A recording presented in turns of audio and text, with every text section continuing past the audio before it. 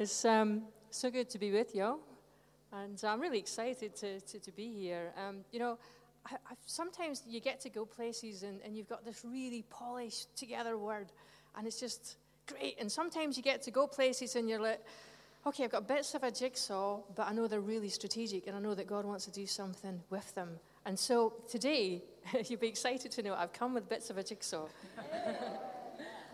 And I'm not even sure exactly how it's all going to go. I mean, I was giving some slides here to Duncan. I was saying, Duncan, we might use this one, and we might use that one, and we might use that one, and there's a wee video over there, and we might use that. So, Holy Spirit, I just thank you that you're here. And I thank you that you have some Rhema things to just drop in our spirits.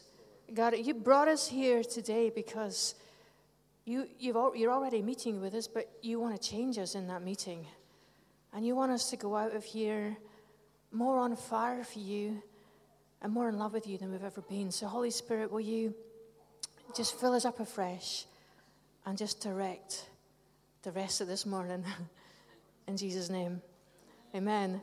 I thought what I might do is start off by showing you a wee update, really, of what's been happening in Troon, because as well as doing Light and Life, Colin and I lead a wee church called The River, on the west coast, about an hour's drive from here. And we started in our home about 2 years ago, and there was about six of us there at that time. But we never advertised, but people kept hearing that there was this thing going on where you could turn up and God was there and God would touch them and they'd get healed and whatever. And so they kept coming. These people just kept turning up at our door. So it got to the point where we had to open up our conservatory. That we're overflowing to the conservatory and we'll overflow into the garden, and it just got ridiculous because and the neighbours were complaining, all these cars and drunken people, but in the spirit, leaving late at night. So we moved out of our front room, and we now meet in this place called Seagull's Cafe, and that's a little picture of what it looks like from the outside. And it's just a few minutes walk from the beach. So we thought we're going to keep the beach theme. And so any child who comes along gets free ice cream. Isn't that cool? Wow. And some Sundays, because the adults get a wee bit petulant about it, some Sundays we have Ice Cream Sunday, where the adults can come along and get free ice cream too. And because we're close to the beach, our kids often have their God encounters in the sand. In fact, 2 weeks ago, our youth leader took them all down to the beach. It was one of those few moments in the summer where it wasn't raining. And they went down to the beach, and they got to build sand castles. And the whole idea of it was they were to ask the Holy Spirit what he wanted to say to them through the structure that they'd built. And some of the things these wee guys came back with was absolutely mind-blowing. I've got some of them written down here. And this little boy came back, and he said, I built a sandcastle, and I felt to put walls around it because God said that he's my protector. Isn't that cool? Another one, a little girl this time, came back, and she said, God just told me that he's got somewhere special for me, just like I've got this special sandcastle. And then the third one, and this really got me. This was a young guy just in the first year. He came back, and he said, God told me that, okay, I've got the castle, but he's sending me out to take the beach. So I've got another wee photograph there, if you've got the second one there. That's what it looks like inside. You can see there's murals on the wall, and there's toys everywhere. So if you're one of these people that gets bored and needs to fidget, come along to the river and find some Lego or whatever, because it's just so child-friendly. And as we've been meeting there, God's just been turning up every single time, and we're beginning to develop this culture of healing. And so not only do our guys turn up, but some of the people from the other churches in the area sneak in because they've heard that God heals. And so we have this dilemma now that we've been there for, I think, about 3 or 4 months, and actually we're kind of outgrown it, which is a wee bit sad. So we either put a barrier on the door and say friends and family only, or we just sort of seek the Holy Spirit and say, where next? So I just want to thank you, because I know so many of you are praying for us and supporting us in that wee venture. Andy and Teresa and Bea and Keith have been around, a few times. And it's just so great to have that support. But you need to know that God's taken what you invest in, and he's doing something really special. So thank you. And you need to know that hope is bigger than here. Your influence is bigger than your meeting place. Does that make sense? Cool. All right. So if you're free on a Sunday night and you fancy just a wee bit of Jesus and sand, or a wee bit of ice cream and maybe a beach barbecue, you can find us in Seagulls. Cool. As I was sort of praying, one of the bits of the jigsaw that I felt God give me for today, I'm going to call it coming out of the twilight zone, okay? So before I start, because I'm talking about jigsaws, can you just turn to a neighbour and say, declare over them, you are exactly the right size and shape to be used mightily by God.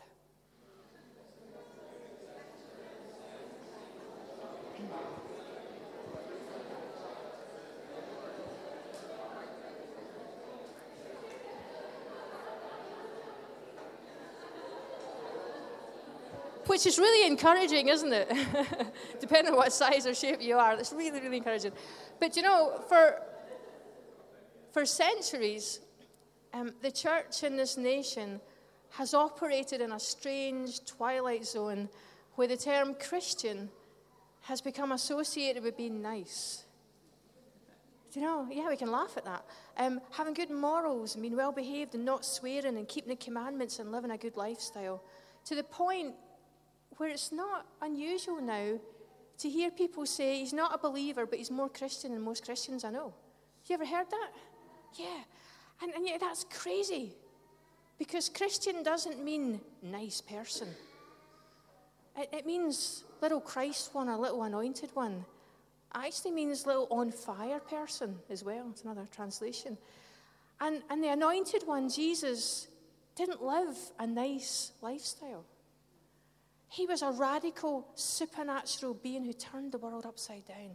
He challenged the status quo. He annoyed people. And he did outrageous things. And he loved people outrageously. He walked on water. He turned water into wine. He set demons into pigs. I'm not sure I want to try that one. He loved the unlovable. He set people free. He healed the sick. He raised the dead. He conquered the power of sin and death forever and ever and ever. And at this point, you can get excited because he's kind of cool. But Jesus was and is an incredible, supernatural, radical being. Guess what? Every single one of us is called to be an incredible, supernatural, radical being too. We are not here to be nice. We're here to change the world.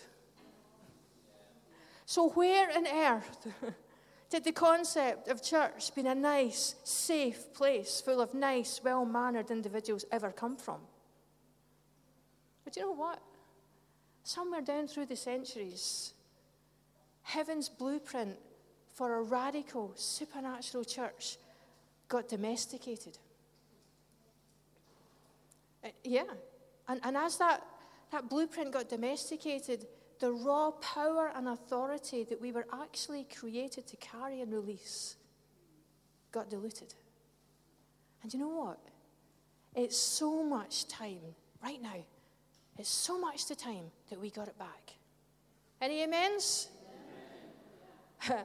And thankfully, we live in days where the breath of God has been released afresh, and he's restoring back to the church the original blueprint. And that is so exciting. It really is. So every single one of us today has a personal invitation to leave that twilight zone behind. So turn to your neighbor and say, I'm not going to be nice anymore.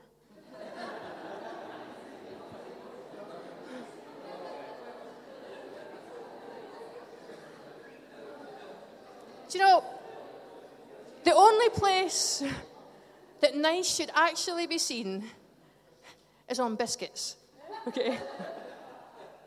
Now, I'm not telling you should all start behaving like jerks, right? I'm really not.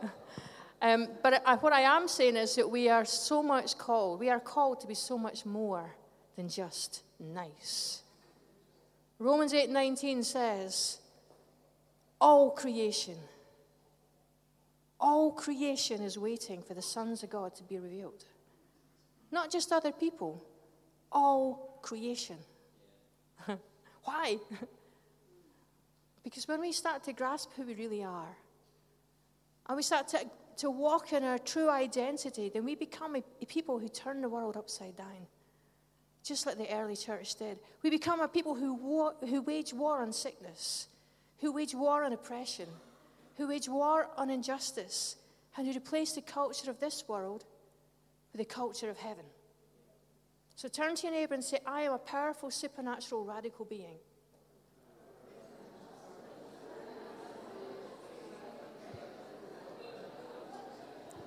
And here's another one.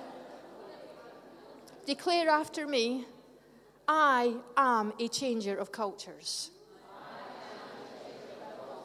Come on. Say that again. I am a changer of cultures. Wherever you've been placed, if you're in a situation where it's not a good atmosphere, you don't need to be like Misery Moo. Do you know Misery Moo? Misery Moo is a story that starts off with once upon a time there was a miserable old cow. And we used to share that story with our kids. We don't need to be like Misery Moo. In fact, what we need to do is go in there and say, I'm a culture changer. I carry the power and the authority of heaven. And I'm not here to be wound up by these guys. I'm here to release him right here, right now. And if it's a messy situation, then it needs to watch out because you're there to release the life-giving power of Jesus. Okay? So every situation you find yourself in is not by accident. You are there to be a culture releaser and a culture changer. Amen.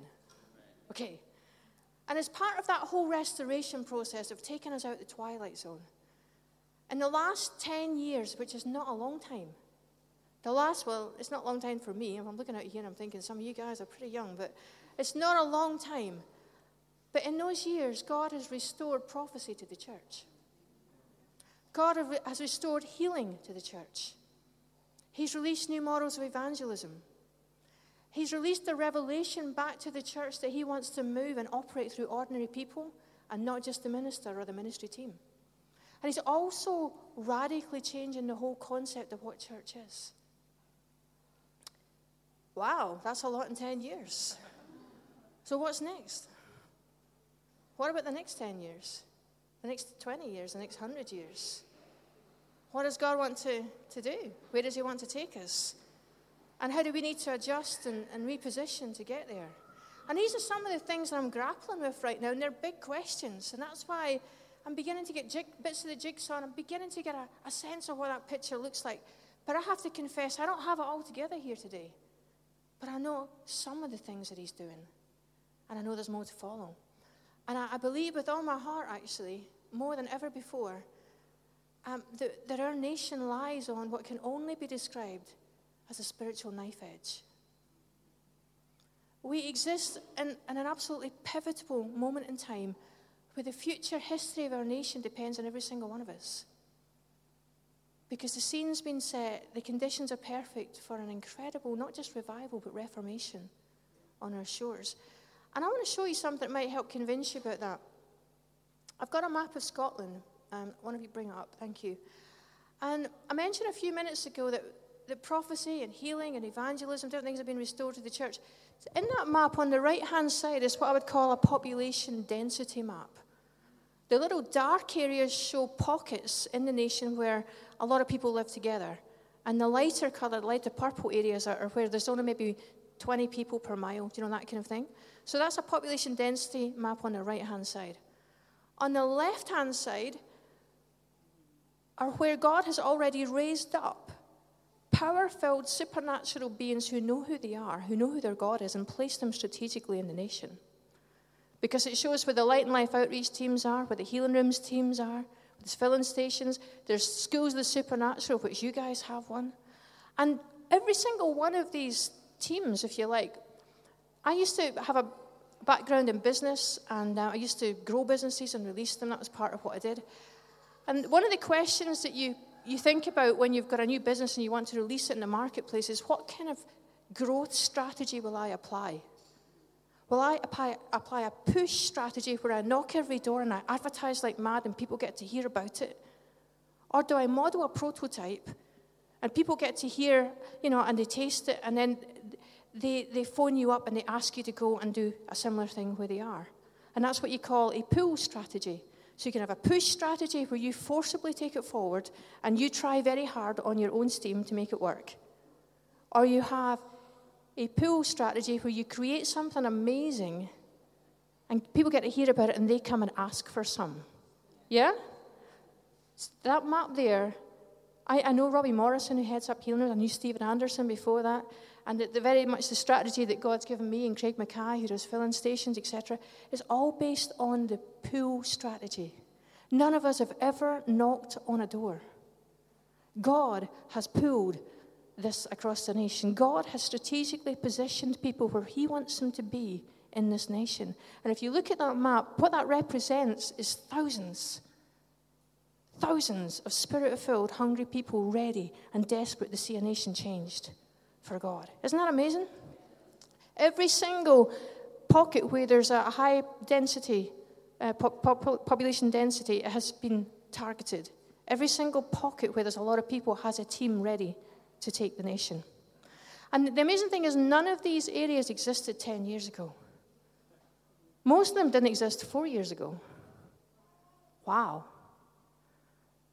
You know, I think if God ever had an orchestra, he'd be the greatest conductor in the world. The universe, the galaxy. Because he has things going on in the background that we know nothing about. And then suddenly he switches the light on and you think, oh my goodness, he's not been quiet. He's not been silent. He's been at work and he's been doing amazing things. And our nation really does sit on a knife edge today. And as I've been grappling and talking to God about this, what I've sensed him say is that that's only phase one. That's what I would call phase one of awakening people and positioning people. There's another phase to come. And Chris Valentin touched on it in the summer. And when he was here, he said that he sensed in his spirit that the river of God was beginning to flow over Scotland. And he's right. And when John Paul Jackson came a few years ago, he said something similar. He said he kept waking up in the middle of the night with a vision of Scotland and the sense that Scotland was on the verge of something incredible. And the key that would show that God was about to move mightily in Scotland is when the government of Scotland had a prophetic penetration. So where the prophets of God were given a welcome into the place of Parliament. And he was so excited about it. That's the now message that he brought a couple of years ago. Now, most of you know, because I've told this story before, that we took our first team of prophetic evangelists into Parliament in Scotland in December 2011. And, you know, each time we go in, we've gone every single year since, and we spend a week praying, ministering to the MSPs. And each time we go, God does something greater and something more amazing. 2 weeks ago, I met up with one of the key people who heads Parliament to Pray for Scotland, and she said that Nicola Sturgeon has just agreed to come along and lead a time of prayer and reflection in our Scottish Parliament. Isn't that amazing? We live in days where the river of God is impacting our government. And some of you will remember another story that I've told here before of Carol, the social worker, who came along to one of our events and brought a friend who had neuralgia in her mouth. And it was such a bad condition that the only way to stop the pain was for her to have all her teeth removed. Do you remember that story? Yeah? And she took her friend along, and guess what? God healed her instantly. Carol was so impacted by that she, opened up areas in the social work for us to go in and to minister to people who are addicts, because she said these people don't need methadone anymore, they need Jesus. And the second thing that happened was the woman who had neuralgia was a busybody. And she was well known, and in a good way, I don't mean a negative way, but she was really well known in her community. And people kept asking her what had happened. And they kept talking to her. And they kept saying, that's incredible, I need some of that. I know someone who needs healed, and I need someone who needs touched.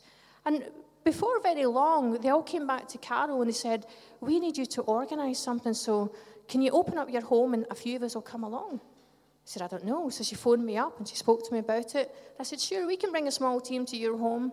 But it didn't stop there. A few days before we were due to go, got a phone call, Barbara, there's 80 people who want to come. I've had to book the golf club. Can you come there instead? Right. We live in days where one person has one encounter and a whole community gets impacted. It's almost as if the Holy Spirit has taken the very soil that we walk on and he's poured Holy Spirit fuel all over it.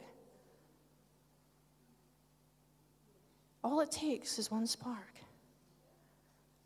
And today, you're here to hear this message that I'm still just getting from the Holy Spirit, because you're to be carriers of that fire. You're to be the sparks that will bring the one, stop for the one, bring them into encounter with Jesus, and then be amazed at the ripple effects that follow on. That make sense? Okay, turn to your neighbor and say, you are a fire carrier of the living God.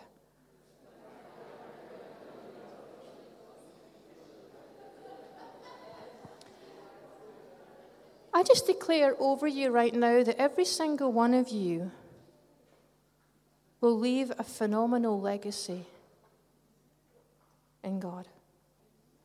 Yeah? And I also declare over you that the best is yet to come. That your fruitfulness, you may have had a very fruitful life up to now, but I declare over you that the best is yet to come, and the best fruit is yet to be released from your lives, from your ministries, and through your families. Okay? Cool. Another wee outreach that we did was in a poor area of Glasgow. I don't know if I've told this one here before or not, but it was a typical summer's day. The wind was just blowing, and it was pouring, and it was soaking, and it was freezing, and it was not unlike what it is most days this summer. And this was a really tough outreach that we had to do in a really, really tough area of Glasgow. It was a kind of community where the kids drink iron brew with gravel in it, just to toughen themselves up. And as we battled to put up our tents, one of the roofs blew away. Do you know, it was just one of those days where it was Murphy's Law all over it. And we're trying to remain positive and enthusiastic, and everything that could go wrong was going wrong. And no offense to anyone if you were on team that day, but we looked like we'd all been dragged through a hedge backwards. It was like Halloween come early. Do you know, we were just standing there dripping wet, disheveled, makeup everywhere. But you know these Holy Ghost goosebumps that you sometimes get when God's about to do something amazing? We didn't have any. The only goosebumps we had were because we were freezing. And thankfully there was someone on the team who thought, let's pray. What a good idea. And she just said, Lord, help. And that's a great prayer to pray, because actually we serve an amazing God who can take every single one of our disappointments. When things start to go wrong, I guess, you know, we're almost conditioned to, again, go back into misery moo mentality, isn't it? Oh, it's all awful and we're doomed. When actually, when things start to go wrong, it's like, oh, wow, God, you're really going to have to turn up now, isn't it? You know, we need to sort of change the way we start to see things. So she just prayed, Lord, help. And thankfully, the rain stopped at that point. And we didn't have all of our gazebos, because one of them was completely mashed up and, you know, destroyed. But we did have 2 gazebos. And so we opened up what we had. And this wee family turned up at the door. And I'm looking at them, and they're looking at us. And, you know, they just came out of nosiness. What are you doing here? Well, we are here to bless you guys. And you know, if you want to know things about your life and be encouraged, then we have people who can listen to the Spirit of Jesus and give you words of direction and stuff. All right. Right, aye, right. Can I get some of that then? How much does it cost? It's free. All right, we'll give you some then. And you know, as we prayed for her, the Holy Spirit released this revelation about her family and about the poverty trap they'd been in for generations. And he said that this young girl had been given a good brain, and that she was more than able to go to college and to get her qualifications and to do something amazing in her life and break that poverty trap of her family. So we shared that, you know, over her life, and she was absolutely stunned. And she said, I just paid 20 quid to a psychic last week, and they'd never told me any of that stuff. But, you know, I've just been accepted for a college course, but I didn't think I was good enough to do it. Come on. She was so impacted by God's word. She, right there and then, in that stinking place, she asked Jesus right into her life. Yeah, you can. And then she brought along this young lad called Ali. He was her son-in-law. I don't know how old her, partner was or whatever, but Ali had broken his leg and he'd a cast on right down his whole leg, and he was in a lot of pain. And he says, Ali, can we pray for you? I suppose if you want, whatever, Yeah, absolutely no faith there at all. In fact, he was annoyed to have been dragged into this tent of weirdos, like something out of a Dracula movie. But anyway, so we prayed for him. And you know what? He said, what are you doing to me? That's really weird. My leg feels really strange. How's the pain level? Doesn't seem to be there. Would you like to, is there anything you think you can do now that you couldn't do before? Don't know. I can walk. Hey, everybody, look at me. I can walk. Ali also asked Jesus into his life, right there. In February, just past the year, a beautiful Muslim family came all the way from Edinburgh because they'd heard that God was doing things in this little pub in Glasgow where we run our pit stop events. And this Muslim family had been getting dreams that were really bugging them, and no one could interpret their dreams for them. So they came in, and long story short, they got saved, right? 2 weeks ago, all 4 of them came to our training event in Glasgow so they could get trained up and join our teams.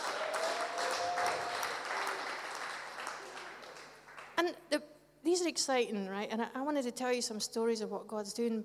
But the reason I wanted to tell you such diverse ones like that is I want to declare over you and over your lives right now that no one is unreachable for God. Absolutely no one is unreachable. No one in your circle of friends, no one in your family, no one that you come into contact with is unreachable. Let's just declare that no one is unreachable to God. And there's so many more stories that I could share. But I just want to declare that the river of God is starting to flow over Scotland. And wherever that river is flowing, people are getting saved, they're getting healed, they're getting delivered. Their lives are being put back together as well. And it's incredible. And we live in days where the atmosphere around us is just so pregnant with potential. But the extent to which the river flows depends on us. Because God says in his word, John 7:38, that he that believes in me, out of his belly shall flow rivers of living water. So God has chosen to release his river in us and through us, through ordinary people like you and me.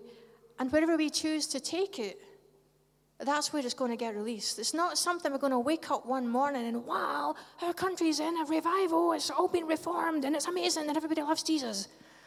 That'd be great. And there's no sickness anymore. That's not going to happen.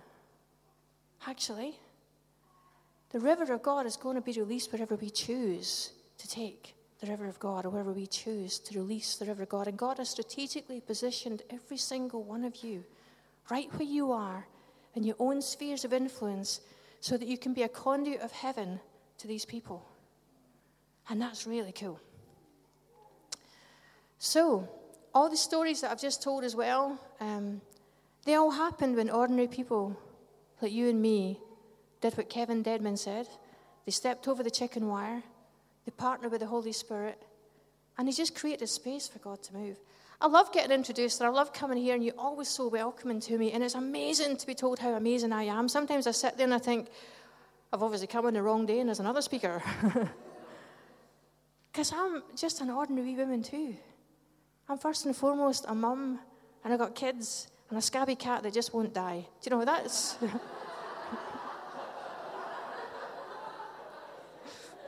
Did I say that out loud?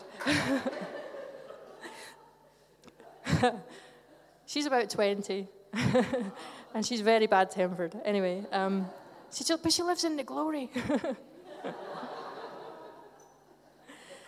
Okay, let's get back on track. Turn to your neighbour and say, I was created to operate in supernatural power and authority.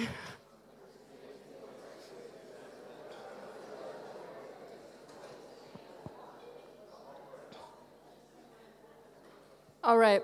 The reason I put together the map that I showed you, can you put it back up again? Is that possible? Is that For several months, I've been sensing this stirring in my spirit. I've been sensing a restlessness. And often when God's about to do something really big in the spiritual realm, that's the way that I get to discern it. You know, it's like an alarm bell. It's like there's something, just an unease in my spirit, and it's like it drives me to the place of God's face, and it drives me to seek him. And as I did that, what I've heard him say really clearly is that as a nation, we have transitioned from a season of awakening and positioning into possession and occupation. That's a major, major shift. Let me say that again. That as a nation, we have transitioned from a season of awakening and positioning into a time of possession and occupation. Wow. And as I mentioned a few minutes ago, there's many well-known prophets that have prophesied over Scotland about the importance of the season that we live in. People like Jean Darnell is probably the oldest one, John Paul Jackson, Chuck Pierce, Chris Valentin, and many, many others. But prophetic words are not fait accompli. They're not done deals. Prophetic words are promises that if we do what God says, will come to pass. They're opportunities to partner with the Holy Spirit. They're opportunities to partner with the Holy Spirit and call that which is not into that which needs to be. Yeah, that's what prophetic words from God are. And so there are 3 keys that will help us in that whole transition from awakening and positioning into possession and occupying. And we have to be active in them. And the first key is found in Acts 5:15. It says there, when Peter walked down the street, people would bring their sick so his shadow might fall on them and he'd be healed. Now that's incredible. Peter didn't even need to pray for people. Does anyone else want that anointing? He just had to walk by them and boom, they got healed. So key number 1, get yourself a magic shadow. No, I'm joking. Peter didn't have a magic shadow. He simply learned how to host and release the presence of God. So key number 1, learn to host God's presence even more. Learn to carry his presence and release his presence. And the level of yieldedness that Peter had didn't come from getting someone to pray for you. I mean, people ask me to pray for them for the most crazy things. I mean, I'm very happy to pray for anyone for anything that's on their heart. But I cannot pray for you to have a fantastic friendship with God. I really can't. I wish I could. I wish I could impart an intimacy impartation. But actually, friendship is something you develop. And I have many people that I know, but I only have a few really close friends. And they only get to become my really close friends as we hang out together. And as we have coffee together and as we chat. And actually as they learn to see me on my bad days, but still love me through them. Now, God doesn't have bad days, thank goodness, but we do. And so it's the same thing. If you want to have a friendship with God, it's not enough just to turn up on a Sunday. It's not enough just to do devotions. These things are great, and we need to read the Bible, and we need to grow. But actually, we need to practice his presence wherever we are. Do you know God has moods? He has opinions about things. I've got a little girl who, when she was very young, she was an absolute out-and-out extrovert, which is unfortunate for her because we're a family of introverts. You might think, there's Barbara speaking up the front. Barbara's actually very quiet. I really am. And so is my husband. And so is my son. But this little girl, Rachel, was like this explosion of life in our little family. And when she was young, she would wake up talking. I'm sure she probably talked in her sleep, actually. And anything she could find, whether it was dollies or a chair, if it was alive, even better. And if it was a human being, you weren't getting out of there. She was just that kind. And then she went through a kind of introvert stage herself, whether it just rubbed off on her. But this last year, she's come back to being Rachel. And I tell you, within about 10 minutes, my ears are sore. But I've got my sozo face on because I love her to bits, and she's my daughter, and I want her to flourish. But I'm thinking, oh, God, if only he'd put an on-off switch, that would have been so cool. But I thank him that he doesn't. Do you hear me here? I love her to bits, right? Anyway, when I spend time with her, what do? She chats and she shares and she tells me about who she's seen at school. And she tells me about the things she's grappling with. And she even tells me about, what God said to her and stuff. So we know each other really, really well. And occasionally, I'll say some words back. And so, and she gets to know what's going on in my life too. But that's how you build relationship. It's by creating space to get to know each other. And so, whatever else you do, whatever takeaway you get from today, you need to know that friendship with God is real. We're not in a religion. We don't turn up at church and sing songs and get high or whatever. Do you know, not that you do that here anyway, you've got an incredible sense of God's presence here. But we don't just go through the motions. If you're not practicing His presence when you leave here and when you go home and when you go to work, then let's raise the bar. Let's increase the challenge. So I want to challenge you. Practice His presence wherever you're doing, whether it's the hoovering or cleaning the cat litter, if you've got one, or whatever. Do you know? Practice His presence. Chat to Him. Ask Him His opinion. What's God's favourite colour? Does that sound heretical? I'm not going to tell you, but you can ask Him. Do you know, these are the kind of things, conversations that you can have with Him because He's real. And He has moods and He has opinions about things. It's so easy to get caught up, particularly as a ministry leader. I mean, I'm leading Light in Life, running a little church, got an amazing family. Life can get busy. And the thing I have to watch out for is I don't get so busy doing things that I forget to prioritize time with Him. Have you ever been dumped by a friend? Didn't feel too good, did it? And yet sometimes that's what we do with God, isn't it? We get so busy doing this for you, God. I'm so busy, I don't have time to speak to you. And actually all He's looking for is our presence. And when you prioritize His presence, do you know, it takes you on the most incredible adventures as well as getting to know you. And the amount of fruitfulness that comes when you're in His presence is far surpasses anything that you can do by working hard. Yeah? And let me give you one little weird example, because I know you'll take it. A few months back, I met up with some friends. In fact, it was Jan and Jen were there. And we just got into the presence of God.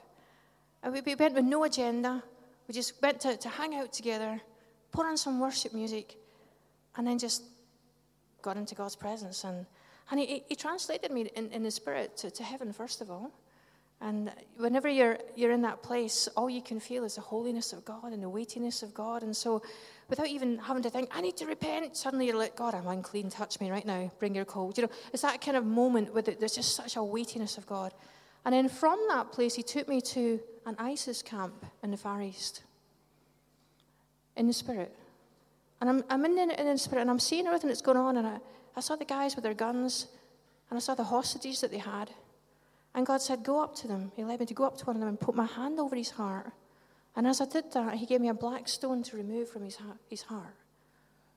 And then it was the next day, the day after, there were all sorts of stories on Facebook and on the internet about how some of the ISIS guys were coming to Jesus. Now, I'm not saying that I led that person to Jesus, but what I'm telling you is that in His presence, He showed me another way to warfare. And if He's shown that to me, He's shown that to others. But the fruitfulness of that is incredible. So, key number 1, pursue the presence of God. John Bevere once said that 80% of Christians have acquired a knowledge of God through other people's concepts and revelation. You know, as a church, we have a chance to blow these statistics right out the water.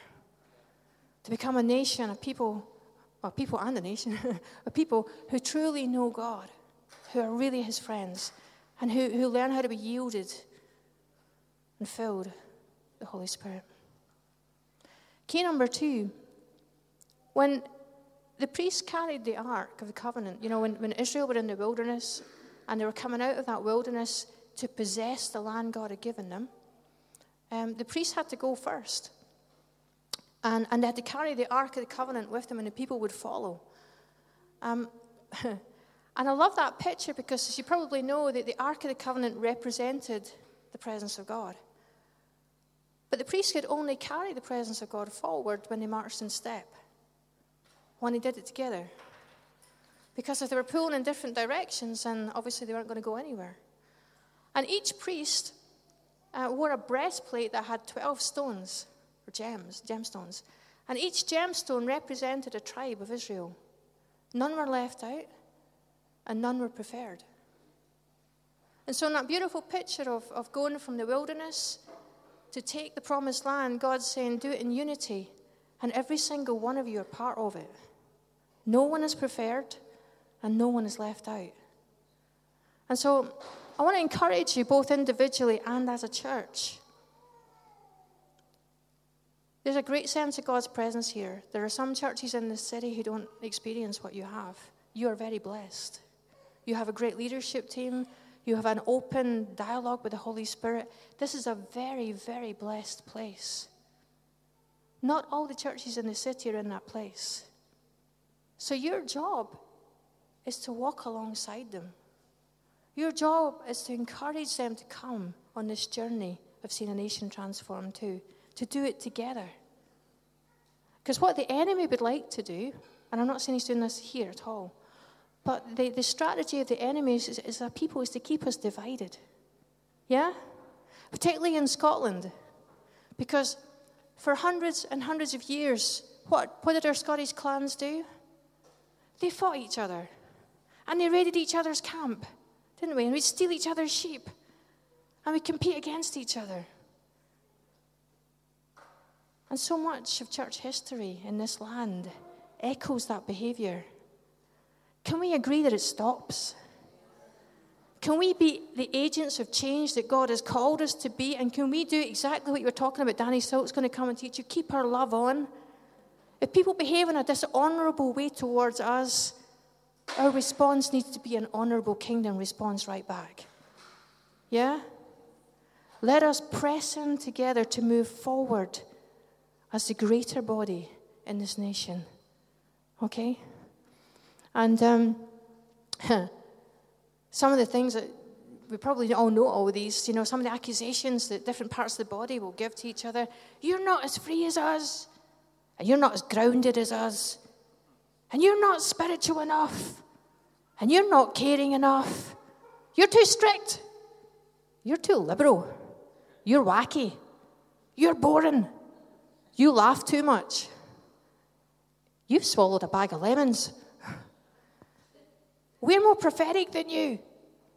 Was that prophetic or pathetic? Still loving me? These are just some of the things that the enemy brings up and highlights what he perceives to be differences so that we can stay divided and we can contrast. God forgive us. Einstein once said it's a very small mind that can only think of one way to spell a word. Do you know, it's a very small mind that can only think of one way to do church or to worship or to disciple people. And Satan is absolutely terrified of what will happen if we really start embracing each other. If we really start loving and really start honoring each other. Because when we do, we might just become that unstoppable army. Releasing an unstoppable river of God, of his love, his power, and his glory over our nations. Amen? Amen. Key 3. Get a Nike anointing and just do it. And as the harvest intensifies, God is looking for people who say, here I am, God, use me. And yet, if you're anything like me, sometimes there are moments when it's, here I am, God, use Phil. Or, here I am, God, use Jen. Or use the dog. Anyone else ever feel that way? Yes. But going back to Joshua for a moment, Joshua 1:3, when God told Joshua to take the land, he also gave him a promise.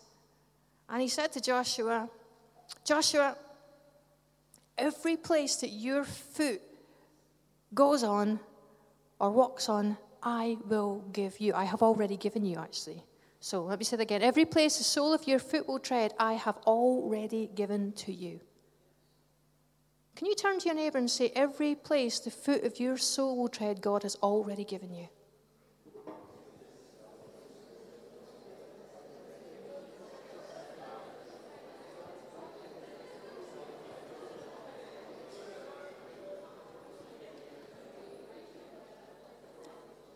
Do you know, that's an amazing promise. But it's conditional. Because we can only take possession of the land we're willing to walk on. We'll only see people healed if we're willing to pray for them. We'll only see people saved if we're willing to share the gospel with them. And when the Israelites crossed over the promised land, it was only as the priest actually put their foot in the River Jordan that it stopped flowing. I wonder how they felt. This whole nation of people behind them and they're up front. Wouldn't it be nice if God had given them a sign that the river was going to stop? Are you sure this is right, God? But it was only as they put their foot in the river that it stopped flowing. And it's only as we put our feet in the land that God's given to us that we'll see his river flow through us. We have to take the river. We have to actually partner with the Holy Spirit in all of that. When we started Light and Life, which was back in August 2007, we didn't really know what we were doing at all, I have to confess to you. In fact, we were pretty clueless. We didn't even know if anyone would turn up. I take it that's the kids and not me. Okay. That's cool. But when we opened the doors of this little pub in Troon, then a whole bunch of people just came right in. And they encountered God. And one of them was a girl called Gemma. And Gemma came with a back injury that had plagued her for years. And as our healing team prayed for her, she felt this heat going right through her body. And her pain completely disappeared. And she couldn't believe it. She was like, I can't believe it. My pain's gone. And we couldn't believe it either. We were like, are you sure? Do you want to test that again? Are you sure? You know, she was our first visitor to ask for healing. On her first night, and Jesus turned up, big style. The fact that we were wet behind the ears and clueless probably just added to his joy, actually. So turn to your neighbor and say, I'm so glad you're clueless. No, don't! Instead, I had to get in there fast, didn't I? You were going to do it. Just repeat, every place you set your foot, God has already given you.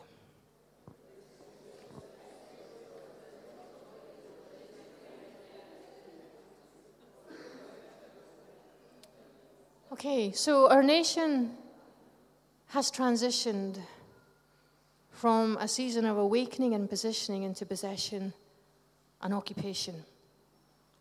And God wants to partner with every single one of us to see his river released in the spheres of influence that he's placed us in. We're not there by accident. It's not haphazard. It wasn't a random thing. God has given you everything you need to see his power and his presence flow through you to impact those that you rub shoulders with.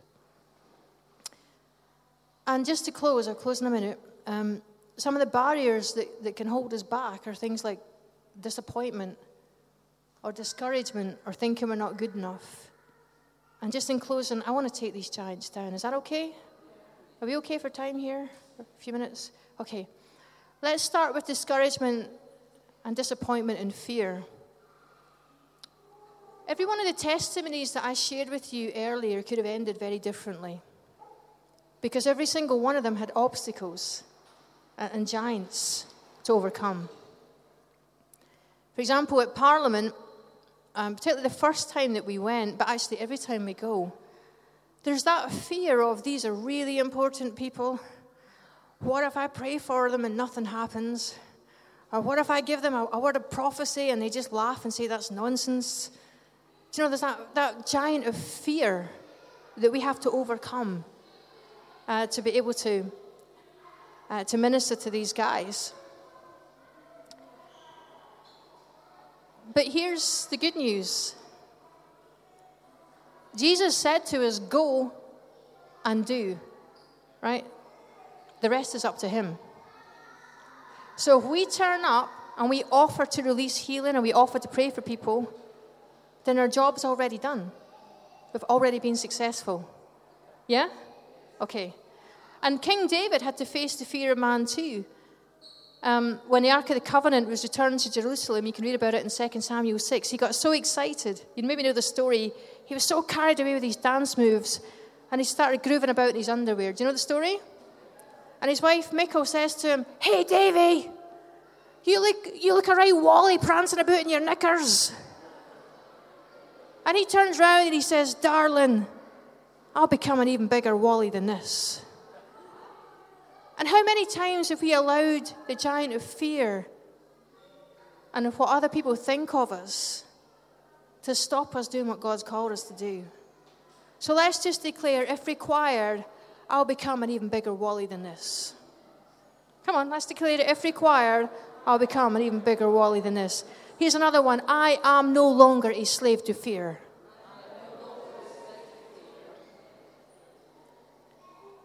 Okay. We serve a God who can take our biggest disappointments and turn them into the back door of our destiny. And he does that all the time. So in closing, if you want to be one who says, "Here I am, God, use me." If you want to be one who has a fresh fire and a fresh anointing to carry and release his river into the spheres of influence that he's called you to, do you want to stand for a moment and I'll pray for you?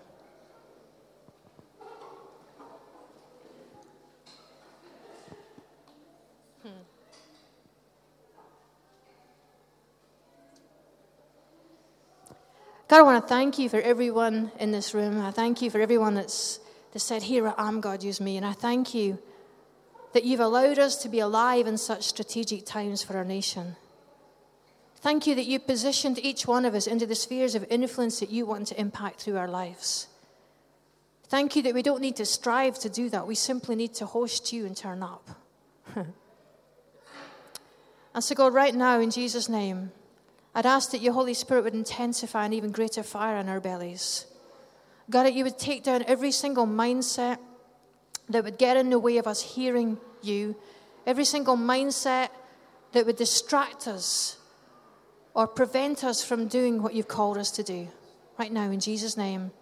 And in place of these mindsets, God, I ask for a greater release of your Holy Spirit, the spirit of wisdom and truth and revelation. And I want to impart to this group right now everything that you've given to me of the gift of prophecy, of the word of knowledge, gift of discernment, and of the gift of healing, God.